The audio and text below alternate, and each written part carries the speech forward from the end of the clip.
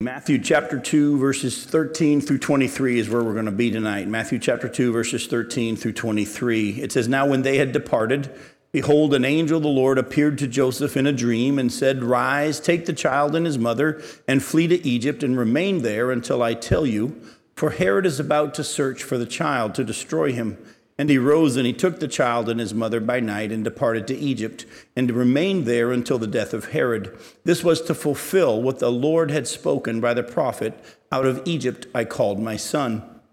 Then Herod, when he saw that he had been tricked by the wise men, became furious, and he sent and killed all the male children in Bethlehem and all the region who were 2 years old or under, and according to the time that he had ascertained from the wise men.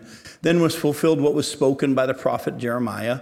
A voice was heard in Ramah, weeping and loud lamentation, Rachel weeping for her children. She refused to be comforted because they are no more. But when Herod died, behold, an angel of the Lord appeared in a dream to Joseph in Egypt, saying, 'Rise, take the child and his mother, and go to the land of Israel, for those who sought the child's life are dead.' And he rose and he took the child and his mother, and he went to the land of Israel.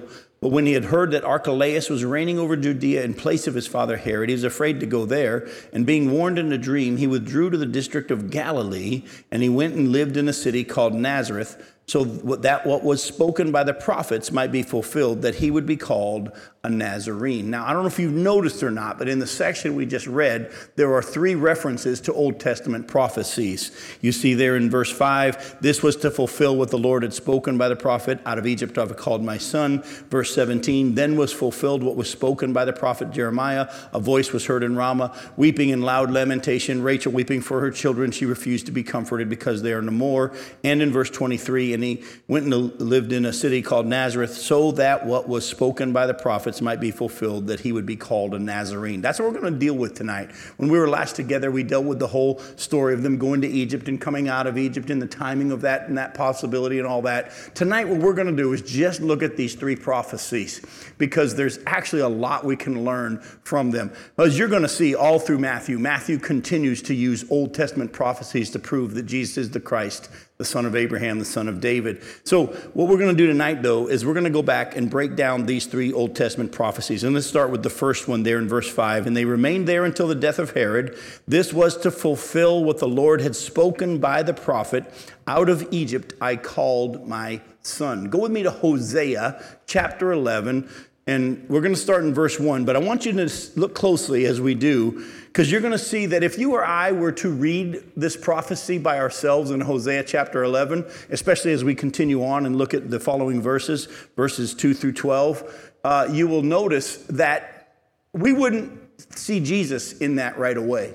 Let me show you why. In Hosea chapter 11, look at verse 1. "When Israel was a child, I loved him, and out of Egypt I called my son.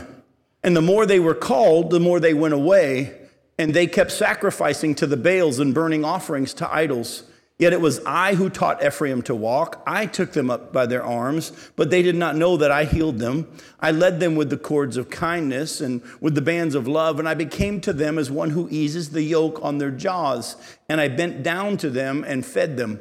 They shall not return to the land of Egypt, but Assyria shall be their king, because they have refused to return to me. The sword shall rage against their cities, consume the bars of their gates, and devour them because of their own counsels. My people are bent on turning away from me, and though they call out to the Most High, he shall not raise them up at all. How can I give you up, O Ephraim? How can I hand you over, O Israel? How can I make you like Admah? How can I treat you like Zeboim? My heart recoils within me. My compassion grows warm and tender. I will not execute my burning anger. I will not again destroy Ephraim. For I am God and not a man, the Holy One in your midst, and I will not come in wrath. They shall go after the Lord, and he will roar like a lion when he roars, and his children shall come trembling from the west. They shall come trembling like birds from Egypt, and like doves from the land of Assyria. And I will return them to their homes, declares the Lord. Ephraim has surrounded me with lies, and the house of Israel with deceit. But Judah still walks with God and is faithful to the Holy One. Now, if you see the full context here, it kind of reads like he's talking about the nation of Israel, especially the northern kingdom, how he called them out of Egypt, and they walked in disobedience. But then he says, I'm going to bring judgment. But then he shares his heart and says, well, I can't totally destroy them. I have a heart for them, and I'm going to restore them in the last days, and so on. So most of us would read that and say, I don't see Jesus here. I see the nation of Israel, correct? But Matthew, under the inspiration of the Holy Spirit, said that Hosea chapter 11, verse 1 is referring to Jesus, because he had gone down when they hid from Herod, and then they left there, and this was to fulfill when they left Egypt to come back into Israel. Out of Egypt I called my son. And I want you to look closely, because if you study prophecy the proper way, you'll actually notice something here. Verse 1 is talking about Jesus. Verses 2 and following are talking about the nation of Israel, especially the northern kingdom. Look at the tense in Hosea chapter 11, verse 1. When Israel was a child, I loved him, singular. And out of Egypt I called my son, singular. The more they were called, the more they went away. Then they kept sacrificing. Yet it was I who taught Ephraim worked, and I took them by their arms. They did not know. Do you see the difference? Verse 1 is singular. Verse 2 changes to plural. And now I want to teach you something that some of you know and maybe some of you don't know. When it comes to studying prophecy, you have to know how to, as the King James put it, rightly divide the word of God. Because of the fact that when prophecy is written, one verse could be talking about one totally different thing. The very next verse could be talking about something completely different. And most people get messed up when they study prophecy because they try to make it all fit together. And the scripture doesn't always work that way when it comes to prophecy, as I'm going to show you tonight in a little bit. But some people have a hard time with that. They say, Jim, I got a real problem with you saying that, well, this verse talks about this and this verse is talking about that. Well, let me give you an example. If you remember, when Jesus went into his hometown of Nazareth, he went to teach, and they handed him the scroll of Isaiah. And he unrolled the scroll to what we know of as Isaiah 61. And he read this: "The Spirit of the Sovereign Lord is upon me, for he's anointed me to bring good news to the poor." You see it up here on the wall. And he sent me to proclaim that captives will be released, and the blind will see, and the oppressed will be set free, and that the time of the Lord's favor has come. But if you go back to Isaiah 61, you'll notice that Jesus stopped reading right in the middle of a verse, because the rest of that verse, verse 2 of Isaiah 61 says, to proclaim the year of the Lord's favor and the day of vengeance of our God. It's very clear in the Hebrew that sentence wasn't over. He said he came to proclaim the year of the Lord's favor and the year of vengeance of our God, the day of vengeance of our God. So let me ask you a question. Why did Jesus stop reading in the middle of the verse, roll up the scroll, sit down to teach, and say, this has been fulfilled in your hearing? Why did he stop in the middle of the verse? Oh, he was coming at that time to fulfill the first half of the verse. The day of vengeance of our God's not going to happen, for at least now we know, for at least 2,000 years. You understand? All right. Do you realize what you just agreed to? You just told me that one half of a verse could be talking about one totally time period, and the second half of the verse can be talking about a totally different time period. Correct? So do we have any problem with verse 1 referring to Jesus and verse 2 referring to something different? You shouldn't. And under the inspiration of the Holy Spirit, Matthew says to us, this is the fulfillment of Hosea 11:1. Out of Egypt I called my son. What I want you to see, and I'm going to take some time to walk you through this tonight, is this: that all through the scripture, from Genesis on, God has been pointing to Jesus and giving us little hints and little clues as he speaks to the nation of Israel, as he gives prophecies to nations throughout. He'll every now and then talk about someone, an individual that was coming. And he does it in ways that if you pay close attention and study closely, you'll say, he can't be talking about a group of people. He must be talking about one person. Let me show you what I mean. Go to Genesis chapter 3. Genesis chapter 3, look at verse 15.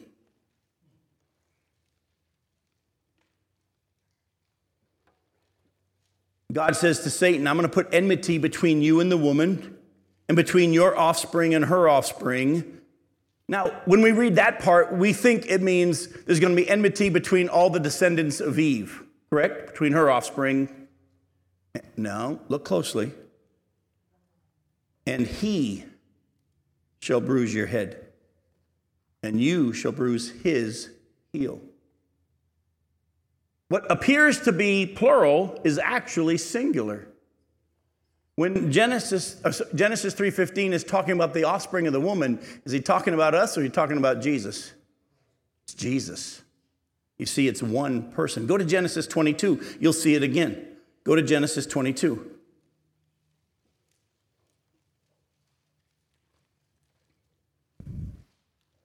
In Genesis 22, look at verses 15 through 18. This is the story where Abraham goes to sacrifice Isaac because God told him to. God stops him when he's about to do it, provides the ram, and then he sacrifices the ram instead. Abraham's already renamed the hill. On this hill the Lord will provide. And look at verse 15. And the angel of the Lord called to Abraham a second time from heaven and said, by myself I have sworn, declares the Lord, because you have done this and have not withheld your son, your only son, I will surely bless you and will surely multiply your offspring as the stars of heaven and as the sand that is on the seashore. And your offspring shall possess the gate of his enemies, and in your offspring shall all the nations of the earth be blessed, because you have obeyed my voice. Now what we're going to do is we're going to break down these three offsprings. Because as you're going to see from Scripture, the three different terms offspring are actually referring to three different groups. All right? The first one, I will surely multiply your offspring as the stars of heaven, is referring to Isaac. Remember, this is the one he was about to sacrifice? Go back with me to Genesis chapter 15, and you'll see that God uses the exact same words in that situation there. In Genesis chapter 15, look at verse 1. It says, after these things, the word of the Lord came to Abram in a vision. Fear not, Abram, I am your shield. Your reward shall be very great. But Abram said, O Lord God, what will you give me, for I continue childless, and the heir of my house is Eliezer of Damascus? And Abram said, behold, you have given me no offspring, and a member of my household will be my heir. And behold, the word of the Lord came to him, this man shall not be your heir, your very own son shall be your heir. And he brought him outside and said, look toward heaven and number the stars, if you're able to number them. Then he said to him, so shall your offspring be. And he believed the Lord. So here we know in Genesis 22, when he says your offspring will be as the stars of heaven and as the sand on the seashore, God already made that promise to him about the child that was going to be born from his own body, which we know is Isaac. By this point in chapter 22, Isaac's been born. He's been living for a while. He goes to sacrifice him. God says, nope, actually, I've seen your heart now because you're willing to give me your only son. I'm going to make a promise to you. This only son that you have is actually going to make descendants as numerous as the stars in the sky and the sand on the seashore. But then he goes on and says, and your offspring shall possess the gate of his enemies. Go to Genesis chapter 12. This is referring to the nation of Israel. In Genesis chapter 12, because did Isaac ever possess the gates of his enemies? Never did. Remember Abraham, Isaac, and Jacob all lived as strangers and wanderers in the land. They never possessed the land.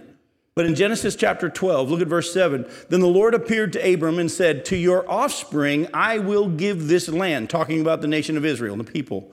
So he built an altar to the Lord who appeared to him. Go to Genesis chapter 13. Look at verses 14 through 17. The Lord said to Abram, after Lot had separated from him, lift up your eyes and look from the place where you are, northward and southward and eastward and westward. For all the land that you see, I will give to you and to your offspring forever. I will make your offspring as the dust of the earth, so that if one can count the dust of the earth, your offspring can also be counted. Arise, walk through the length and the breadth of the land, for I will give it to you. So Abraham moved his tent and came and settled by the oaks of Mamre, which are at Hebron, and there he built an altar to the Lord. So again, God had promised that his offspring, his descendants, the nation of Israel, would be given that land. And as we know, here we see they're going to possess the gates of their enemies. But this third reference to offspring, we've already seen two now. He said again in verse 17, I'll surely bless you and multiply your offspring as the stars of heaven, as the sand is on the seashore, and your offspring shall possess the gate of his enemies. And then it says in verse 18, and in your offspring shall all the nations of the earth be blessed. And I want to show you from Scripture that that term offspring is not referring to the people of Israel. It's referring to Jesus himself. Now, before we go any further, after the lesson last night, this guy came and he said, how come you kept saying that the word offspring could also be singular? Isn't it plural, offspring? And I'm like, let me ask you a question. If you had one child, is he your offspring? And there he was like, well, yeah. I go, is that one child singular or plural? You see, it can be singular and it can be plural. The word offspring a lot of times can refer to many or it can refer to one. And the scripture tells us that this word offspring, the third one here in Genesis 22, verse 18, is referring to Jesus. Go to Galatians chapter 3.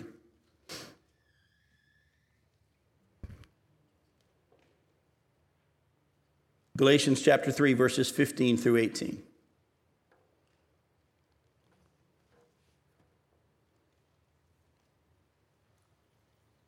Galatians chapter 3, verse 15 says, to give a human example, brothers, even with a man-made covenant, no one annuls it or adds to it once it's been ratified. Now the promises were made to Abraham and to his offspring. It doesn't say into offsprings, referring to many, but referring to one, and to your offspring, who is Christ.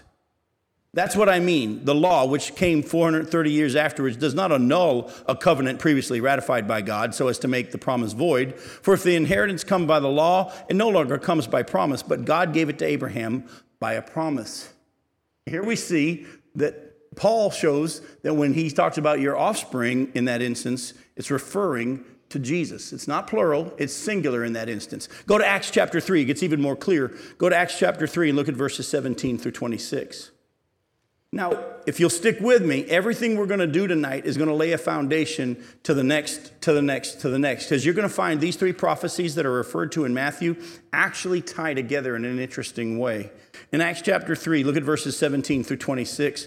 Peter's preaching now, and look at what he says. Verse 17, and now, brothers, I know that you acted in ignorance, as did also your rulers. But what God foretold by the mouth of all the prophets, that his Christ would suffer, this individual that we referred to, that's been pointed out throughout the prophecies, that his Christ would suffer, he thus fulfilled. Repent, therefore, and turn back, that your sins may be blotted out, that times of refreshing may come from the presence of the Lord, and that he may send the Christ appointed for you, Jesus, whom heaven must receive until the time for restoring all the things about which God spoke by the mouth of his holy prophets long ago. Boy, isn't that an awesome passage right there? That Jesus is right now in heaven until when? The time for restoring all the things that the prophets have said. And do you remember from our Ezekiel study and even passage we've already read tonight, there's a time coming when God's going to restore the nation of Israel as the head of all the nations. And all the nations are going to go up and worship the Lord there. And Jesus is going to rule and reign. Folks, Jesus is coming back. And that's going to be awesome. Moses said, though, in verse 22, the Lord God will raise up for you a prophet like me from your brothers. You shall listen to him in whatever he tells you. And it shall be that every soul who does not listen to that prophet shall be destroyed from the people. And all the prophets who have spoken from Samuel and those who came after him also proclaimed these days. You are the sons of the prophets and of the covenant that God made with your fathers, saying to Abraham, and in your offspring shall all the families of the earth be blessed. God, having raised up his servant, sent him to you first to bless you by turning every one of you from your wickedness. Who is this offspring that in you shall all the families of the earth be blessed? It's Jesus. It's Jesus. All the families of the earth aren't blessed because of the nation of Israel. All the families of the earth are blessed because the one who came from the nation of Israel, who came from Abraham, and it's Jesus. What I want you to see is that all through the scripture, from Genesis all the way to Revelation, from Revelation all the way back to Genesis, the scriptures are pointing to Jesus. Now, there's a reason why. And I want to talk to you for a second about one of the problems in our churches today. The church today is trying to read themselves into the Bible. What's this say to me? And what's this about me? And I want you to understand, if we're going to be really followers of Christ, disciples of Jesus, will realize that it's always all supposed to be about him and not about us. How many times now have we turned our worship songs, instead of singing and praising God for who he is, we sing songs about how he makes us feel. We don't realize it, but we've turned the focus onto us instead of the focus being on him. And I want to show you from scripture, God's eternal purpose has been to center everything in Jesus. Eternally, it's going to happen. One day every knee is going to bow and every tongue is going to confess that Jesus Christ is the Lord, to the glory of the Father. Tongues in earth and tongues in heaven and tongues under the earth, those are in hell. Everybody's going to be acknowledging that it's Jesus is the center of everything. But for those of us who are in Christ, our focus should be focusing on him. Don't you remember what Paul said in Romans chapter 11, verses 33 through 36? Oh, the depths of the wisdom and the riches and the knowledge of God, how unsearchable are his judgments, his paths beyond tracing out. Who's ever given to God that God should repay him? Who's ever been his counselor? For from him and to him and through him and for him are all things. Go to Ephesians chapter 1. I want you to see it. Go to Ephesians chapter 1. Look at verses 3 and following. Blessed be the God and the Father of our Lord Jesus Christ, who has blessed us in Christ with every spiritual blessing in the heavenly places, even as he chose us in him before the foundation of the world, that we should be holy and blameless before him.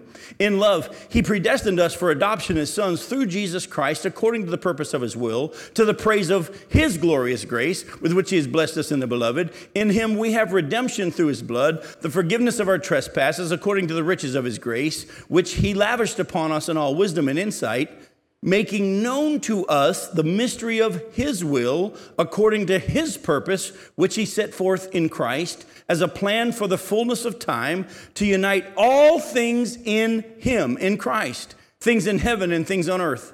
In him we have obtained an inheritance, having been predestined according to the purpose of him who works all things according to the counsel of his will, so that we who are the first to hope in Christ might be to the praise of his glory. How many of us have read those verses before and looked at all the wonderful blessings that are ours? We've been given all these spiritual blessings, but the focus is because we're in Christ. It's because we're in him. And it says very clearly that God's eternal purpose was to center everything, and it's going to happen in eternity, in Jesus. And folks, where we're headed tonight, and what you need to hear is that if you're going to understand where we're going next in the next two prophecies, you have to be centered, and your focus has to be on God through Jesus Christ. Because otherwise, your flesh, which wants to have the credit, and your flesh, which wants to be God, is going to give you a bellyache when we get to the next verse that we're going to study. Go back to Matthew chapter 2.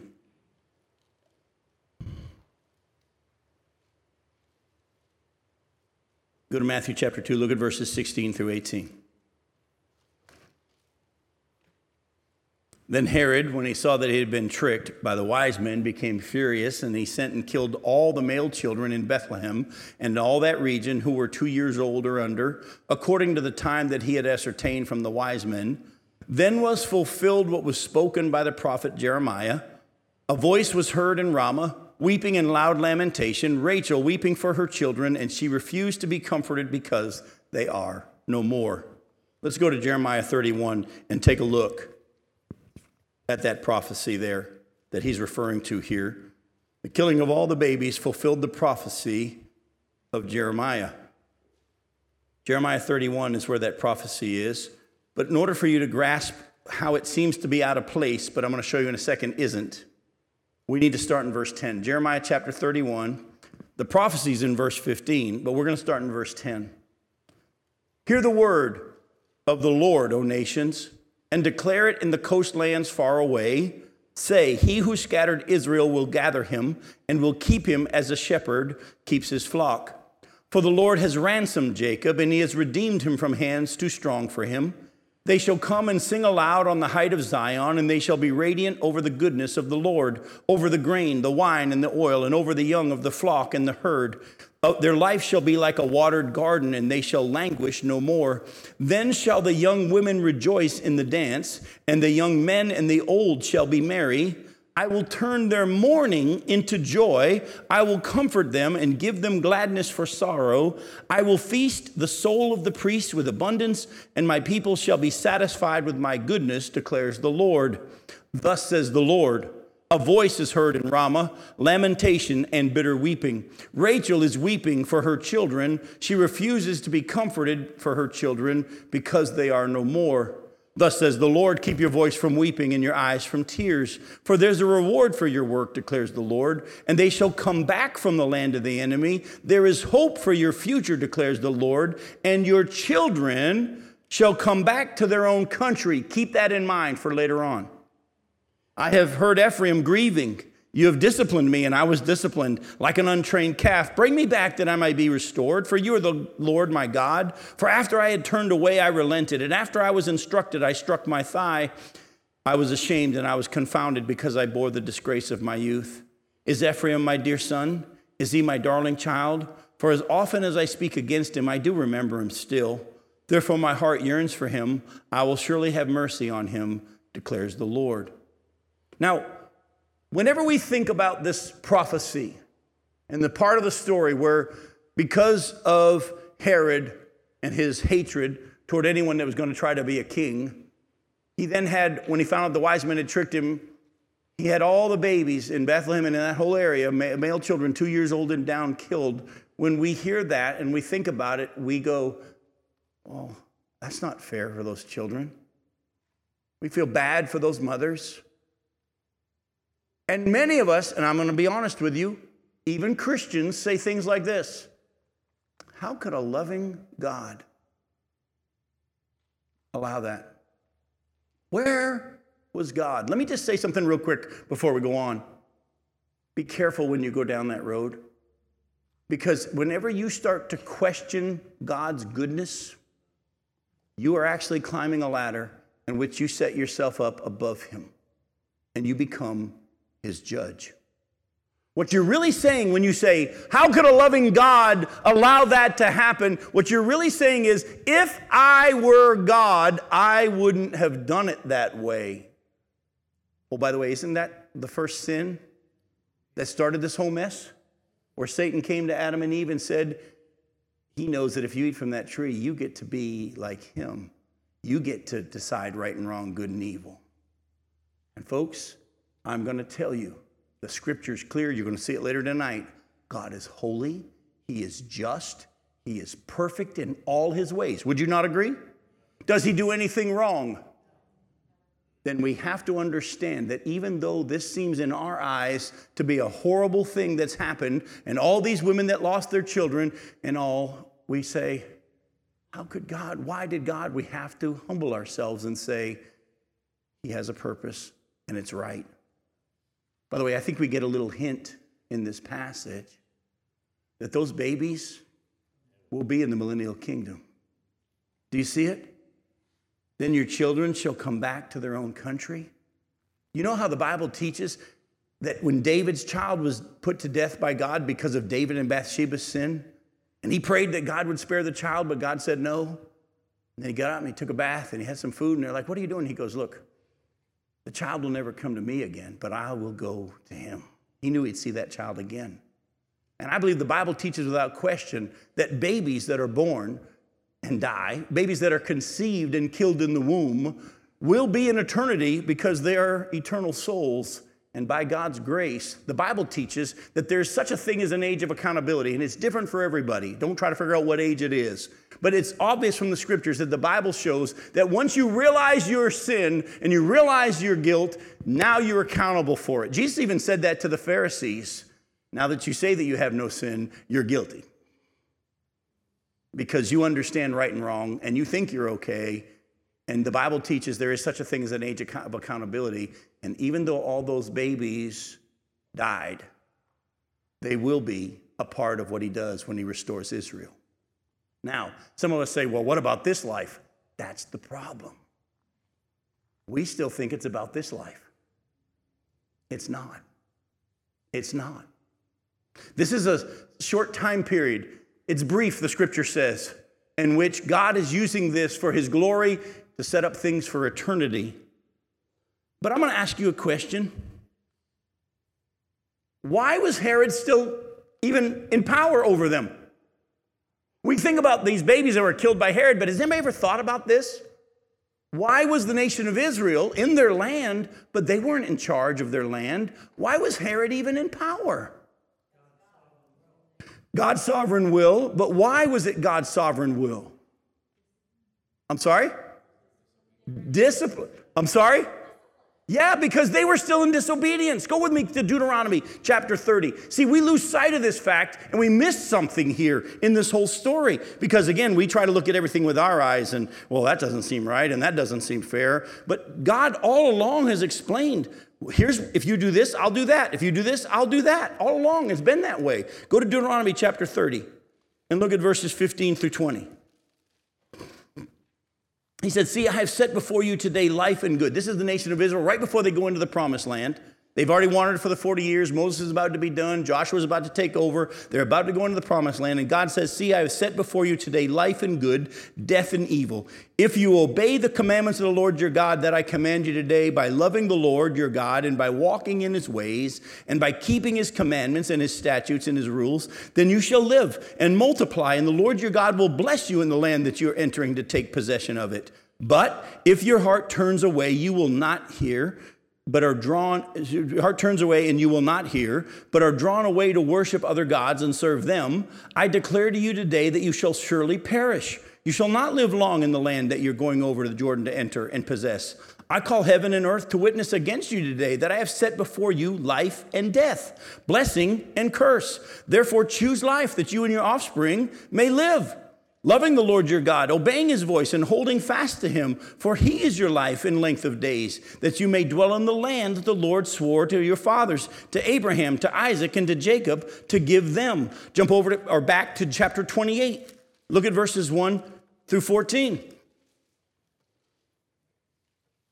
We won't cover all those. I'm just going to hit a couple. Look at chapter 28, verse 1. And if you faithfully obey the voice of the Lord your God, being careful to do all his commandments that I command you today, the Lord your God will set you high above all the nations of the earth, and all these blessings shall come upon you and overtake you if you obey the voice of the Lord your God. Blessed shall you be in the city, and blessed shall you be in the field. Blessed shall be the fruit of your womb, and the fruit of your ground, and the fruit of your cattle, and the increase of your herds, and the young flock. Blessed shall be shall be your basket and your kneading bowl. Blessed shall be you when you come in, and blessed shall you be when you go out. By the way, do you hear all these blessings God said? If you obey me and do what I say, I'm going to bless you. Go to Deuteronomy 31. Look at verses 16 through 22.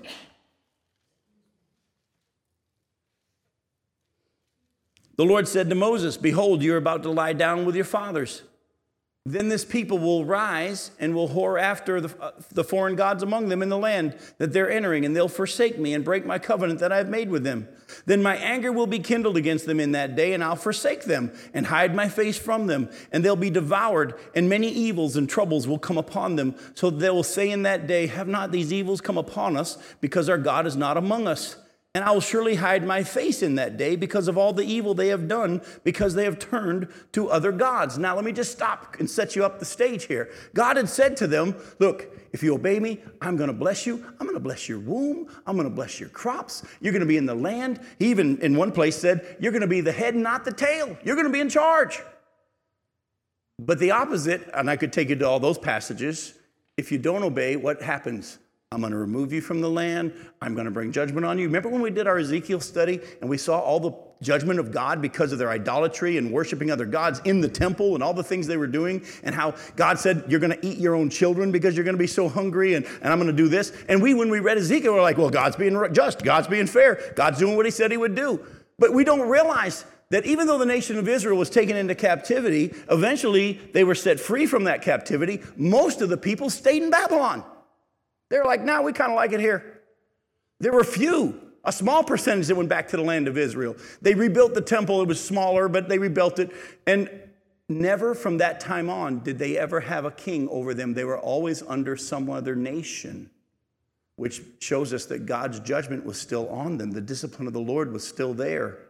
And the reason why Herod has the freedom to kill all these babies is because Israel's still in disbelief, and Israel's still in judgment.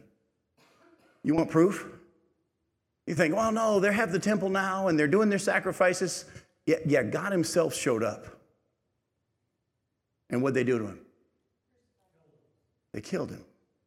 Were they a people that were after God? Or they're after their own hearts and their own ways? Folks, don't lose sight of the fact that the babies were all killed for many reasons, but one of them was the fact that Israel's still under judgment. Herod is in charge, not God. Well, actually, God is. But he's allowed this to go on because he said, if you disobey, here's what I'm going to let happen. And it's interesting, he says to Moses, as we just read here in chapter 31, oh, by the way, I've given them these blessings and these curses. I've given them these choices. Moses, let me tell you what they're going to do. I already know. And I'm going to turn my back on them for a season. I'm not going to take you through the whole of it, but go to chapter 32. Moses then is told by God to write this song. Have you ever noticed that you can remember things better if it's in a song? Have you ever noticed there are old lyrics that we can just pull up because tied to the music? I don't know what the music of this was, but God told Moses to write this song. It's called the Song of Moses. And in chapter 32, I'm not going to read the whole thing.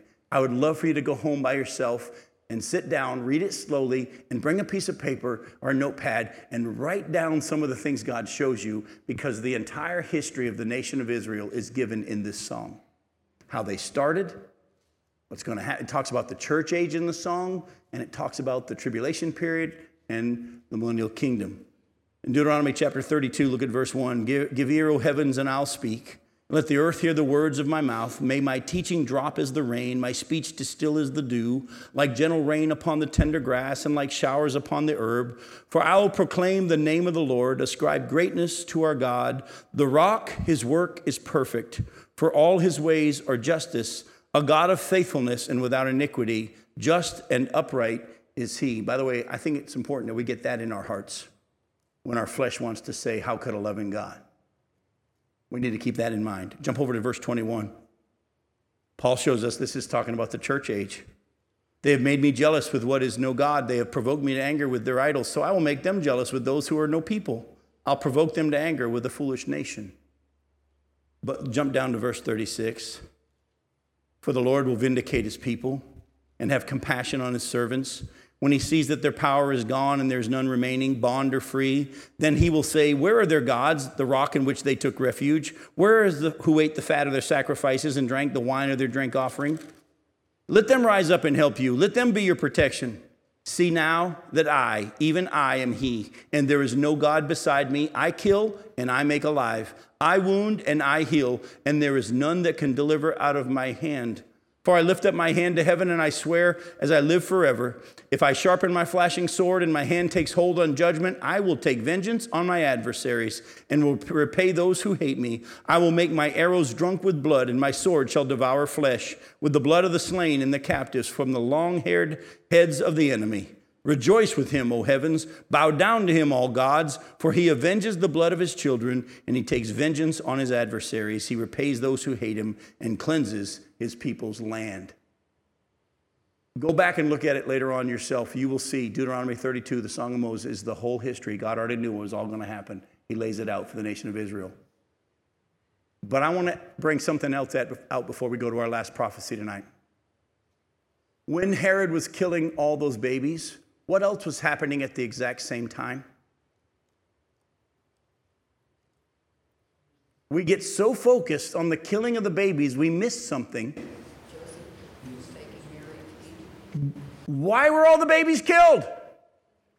Because of the one promised in Genesis 3:15, the one promised in Genesis 22, the one promised, the prophet that Moses talked about, the Christ, the Messiah, the one that God, even though he kept saying, because of your sin, because of your disobedience, I'm going to do this, and you're going to go through time of suffering. Didn't all of those prophecies also have with it, I'm going to turn your mourning into joy? I'm going to give you beauty for ashes, it says in Isaiah 61, right after that passage there. Verse 3 goes on and verse 4 goes on and talks about to give you beauty for ashes. All the way through in Hosea chapter 11, as he talked about the wickedness of Ephraim and Israel, he then says, but doesn't my heart go out after them? I'm going to restore them. In Jeremiah 31, as he talks about the judgment on Israel and how there was going to be this bitter weeping because the children are going to be killed, he then also gives the prophecies and the promise about his restoration through this one that he's provided. Folks, don't miss this. Yes, horrible things were happening because of their sin, but at the same time, God was working out his promise to restore through that one. And he was doing a mighty work. That's important, by the way, when we go now to our last prophecy. Go back to Matthew chapter 2.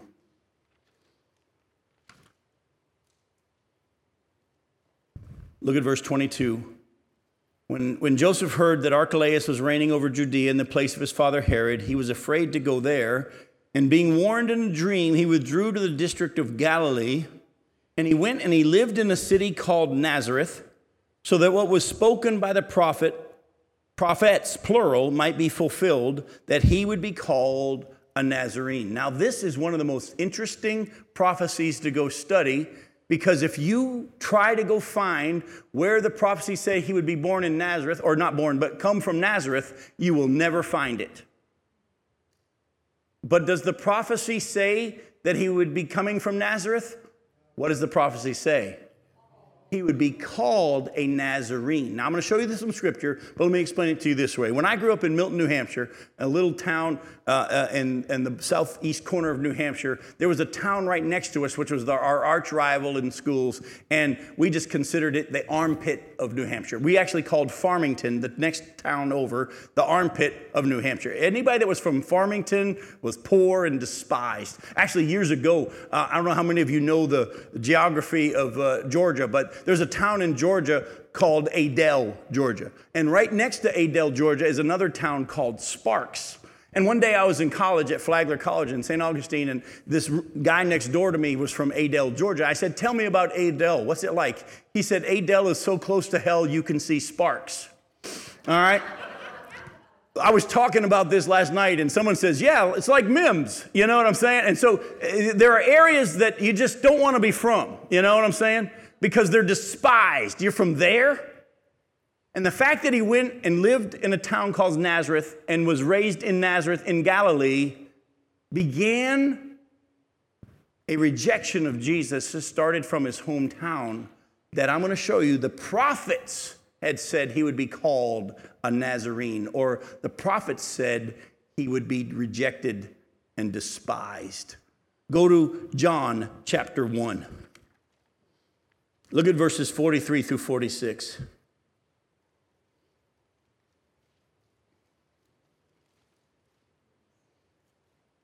The next day, Jesus decided to go to Galilee. He found Philip and said to him, follow me. Now, Philip was from Bethsaida, the city of Andrew and Peter. Philip found Nathanael and said to him, we have found him of whom Moses and the law and also the prophets wrote, Jesus of Nazareth, the son of Joseph. Nathanael said to him, can anything good come out of Nazareth?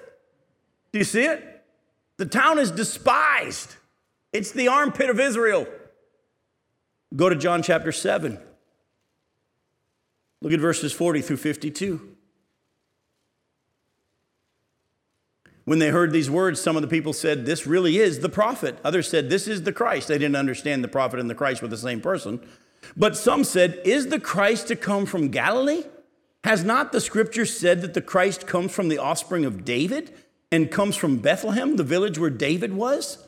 So there was a division among the people over him. Some of them wanted to arrest him, but no one laid hands on him. The officers then came to the chief priests and the Pharisees, who said to them, why did you not bring him in?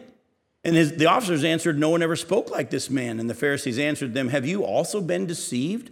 Have any of the authorities or the Pharisees believed in him? But this crowd that does not know the law is accursed. Nicodemus, who had gone to him before and who was one of them, one of the Pharisees and one of the leaders there, said to them, does our law judge a man without first giving him a hearing and learning what he does? They replied, are you from Galilee too? See the insult? Are you from that despised area as well? Search and see that no prophet arises from Galilee. By the way, this shows you how much the Pharisees knew their Bibles. Jonah was from Galilee. A prophet did come out of Galilee. But they hated Jesus so much, they were rejecting him. Remember, the prophets said that he would be called a Nazarene. Go with me to Isaiah 53. Isaiah 53. Look at verses 1 through 6. Who has believed what he has heard from us? And to whom has the arm of the Lord been revealed? For, there it is again, he grew up before him like a young plant and like a root out of dry ground. He had no form or majesty that we should look at him, and no beauty that we should desire him. He was despised and rejected by men, a man of sorrows and acquainted with grief. And as one from whom men hide their faces, he was despised, and we esteemed him not. Surely he has borne our griefs and carried our sorrows. Yet we esteemed him stricken, smitten by God, and afflicted. But he was pierced for our transgressions. He was crushed for our iniquities. Upon him was the chastisement that brought us peace.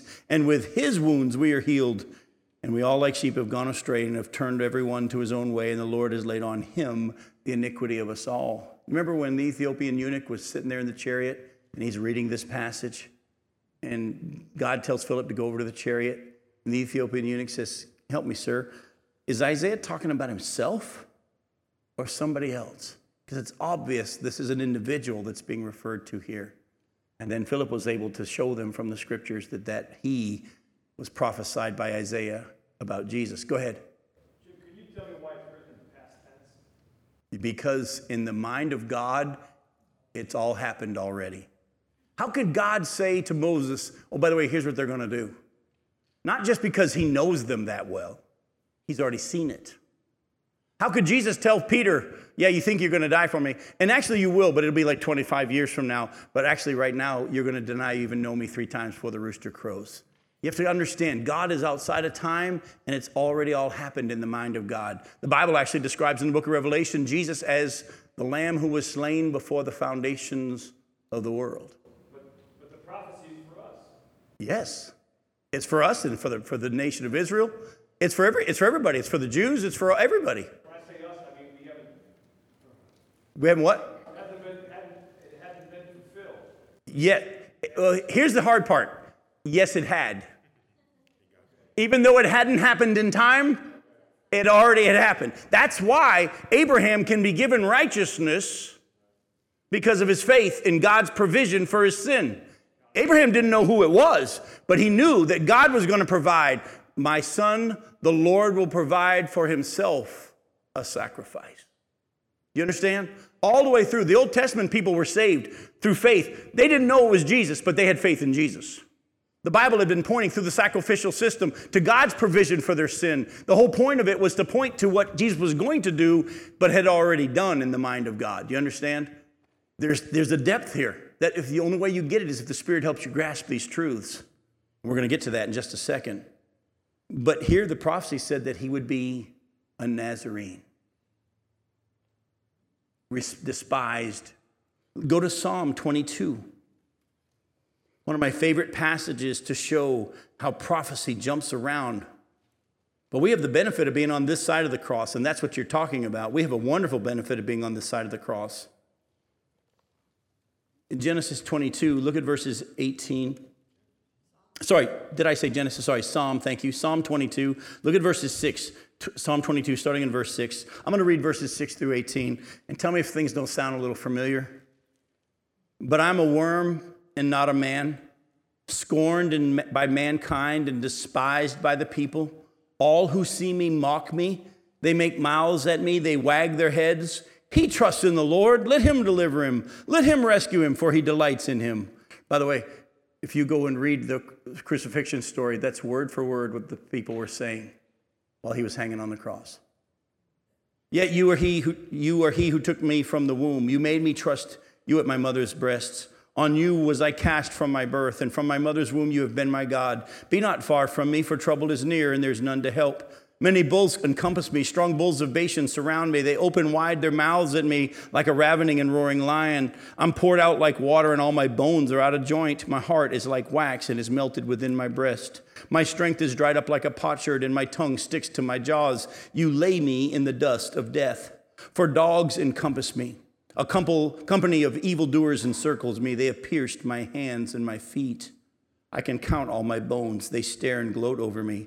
They divide my garments among them, and for my clothing they cast lots.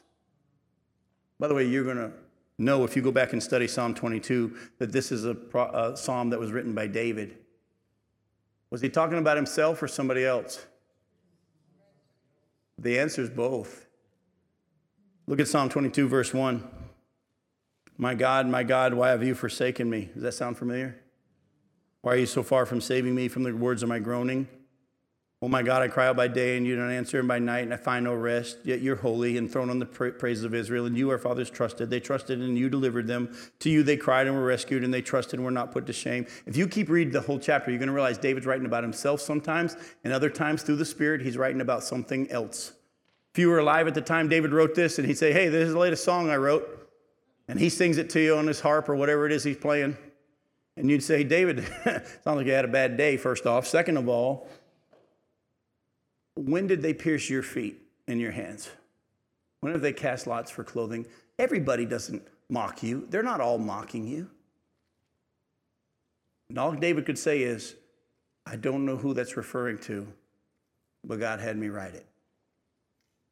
You see, prophecy has been given so that when we know it in our hearts, and then it takes place, the Spirit can go and say, that's what I was talking about. See, we try to read prophecy to figure it all out. There are some things that are revealed. Others, we have to wait until they happen. What does the book of Revelation say in chapter 1?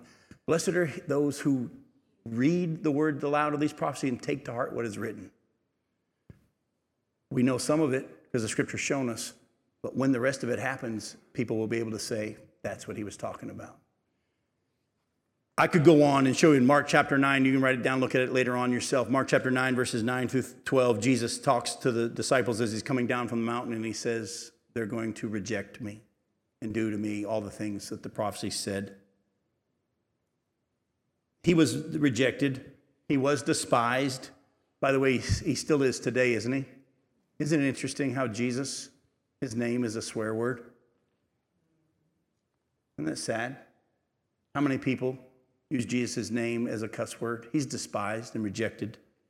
But it's not too late. It's not too late. You could go and look. I'm going to do something as we close in the last 6 minutes we have left here. If you were to look yourself in Acts chapter 4, verses 5 through 12, Peter talks about how he was rejected, but he is the one in which we can be saved. He's the only name in which we can be saved. 1 Peter chapter 2, verses 4 through 12, talks about how he's the chief cornerstone, but he's also the stone of stumbling and a rock of offense. What I want to do in the time we have left is to talk to you a little bit about ways that people are offended by Jesus. And I want to caution you not to fall into these groups. You know, Jesus actually said in Matthew chapter 11, verse 6, and we'll get there in a little bit in our study of Matthew, he said, blessed is he who's not offended by me. Who's not offended by me. In other words, blessed is he who's not offended by how I run my world. Go to Matthew chapter 13. Matthew 13, look at verses 53 through 58. Some people are offended by Jesus because they think he's just a man and he has no right to claim to be God. Matthew chapter 13, look at verses 53 through 58.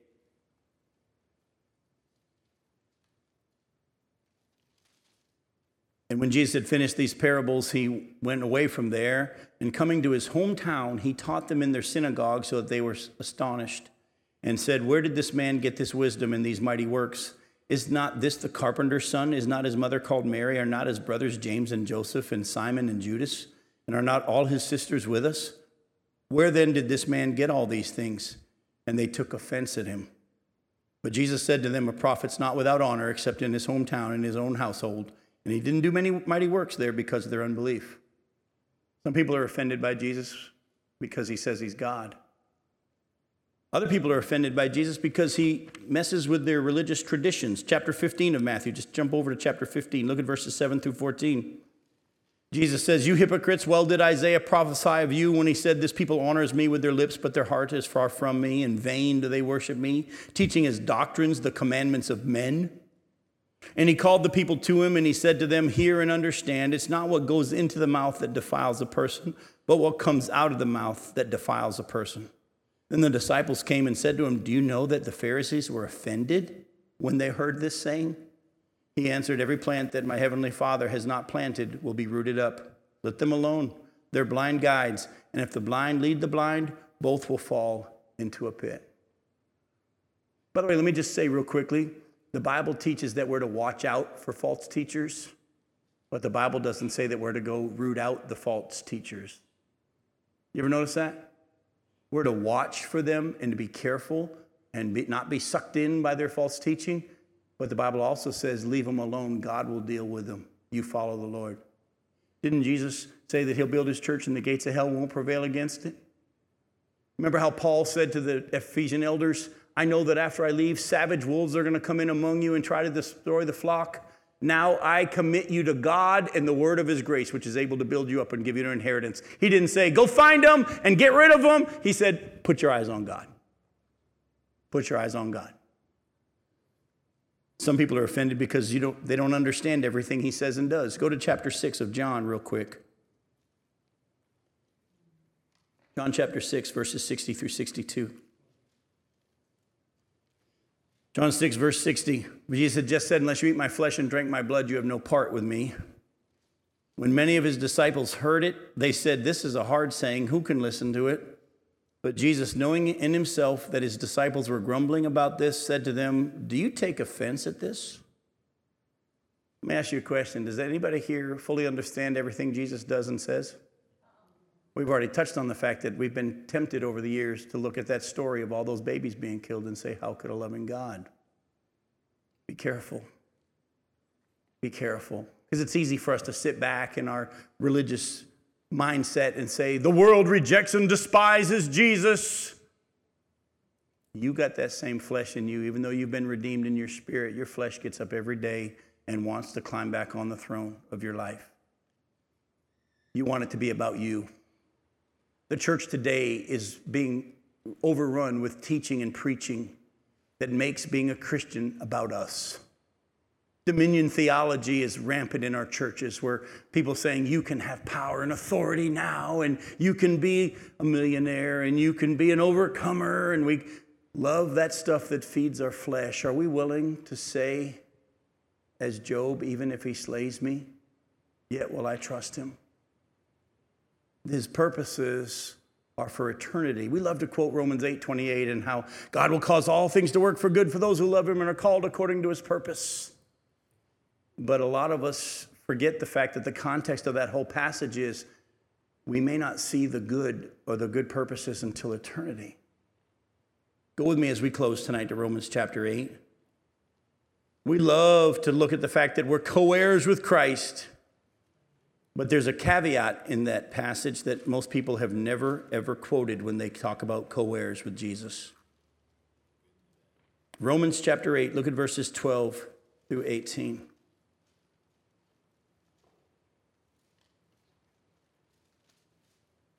Paul says, so then, brothers, we are debtors not to the flesh, to live according to the flesh. For if you live according to the flesh, you'll die. But if by the Spirit you put to death the deeds of the body, you will live. For all who are led by the Spirit of God are the sons of God. For you didn't receive the spirit of slavery to fall back into fear, but you have received the spirit of adoption as sons, by whom we cry, Abba, Father. The Spirit, you see it's a capital S in your Bibles, the Holy Spirit himself bears witness with our spirit that we're children of God. And if children, then heirs, heirs of God and fellow heirs with Christ. Look closely. Provided we suffer with him, in order that we may also be glorified with him. 2 Timothy chapter 2 says, if we suffer with him, we will reign with him. How many Christians today talk about how we're going to reign with Jesus? No. Only those who are willing in this life to lay down their plans and their designs and let it all be centered in Jesus. Why are we willing to have everything be centered on Jesus in eternity, but you're not willing to let it be centered on him now? And what did God say as we read there in Deuteronomy? I kill and I make alive. I do as I please. I want to encourage you and caution you at the same time. In the days that we have left, practice putting your flesh on the altar. It's your reasonable service. It's your spiritual act of worship. Don't be conformed any longer to the pattern of this world, which is me first. But renew your minds. Renew your minds and lay your flesh, lay your bodies as living sacrifices. And say, Lord, you do everything perfect. And for those who fully trust you, you may even prune them, but you have a purpose. And even if I don't see the purpose, I trust that there is one. And even though I don't understand why, I believe that you are holy and right and just and good, as we've seen tonight. and I trust you even though I don't understand. Shadrach, Meshach, and Abednego were standing before the king in a fiery furnace.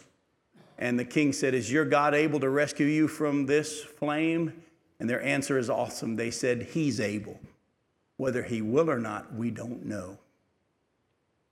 But it doesn't make a difference. We're not going to bow down. I want to encourage you. Don't be offended by Jesus and let him run his world the way he wants to. I love you. We'll see you in 2 weeks. Thanks for coming.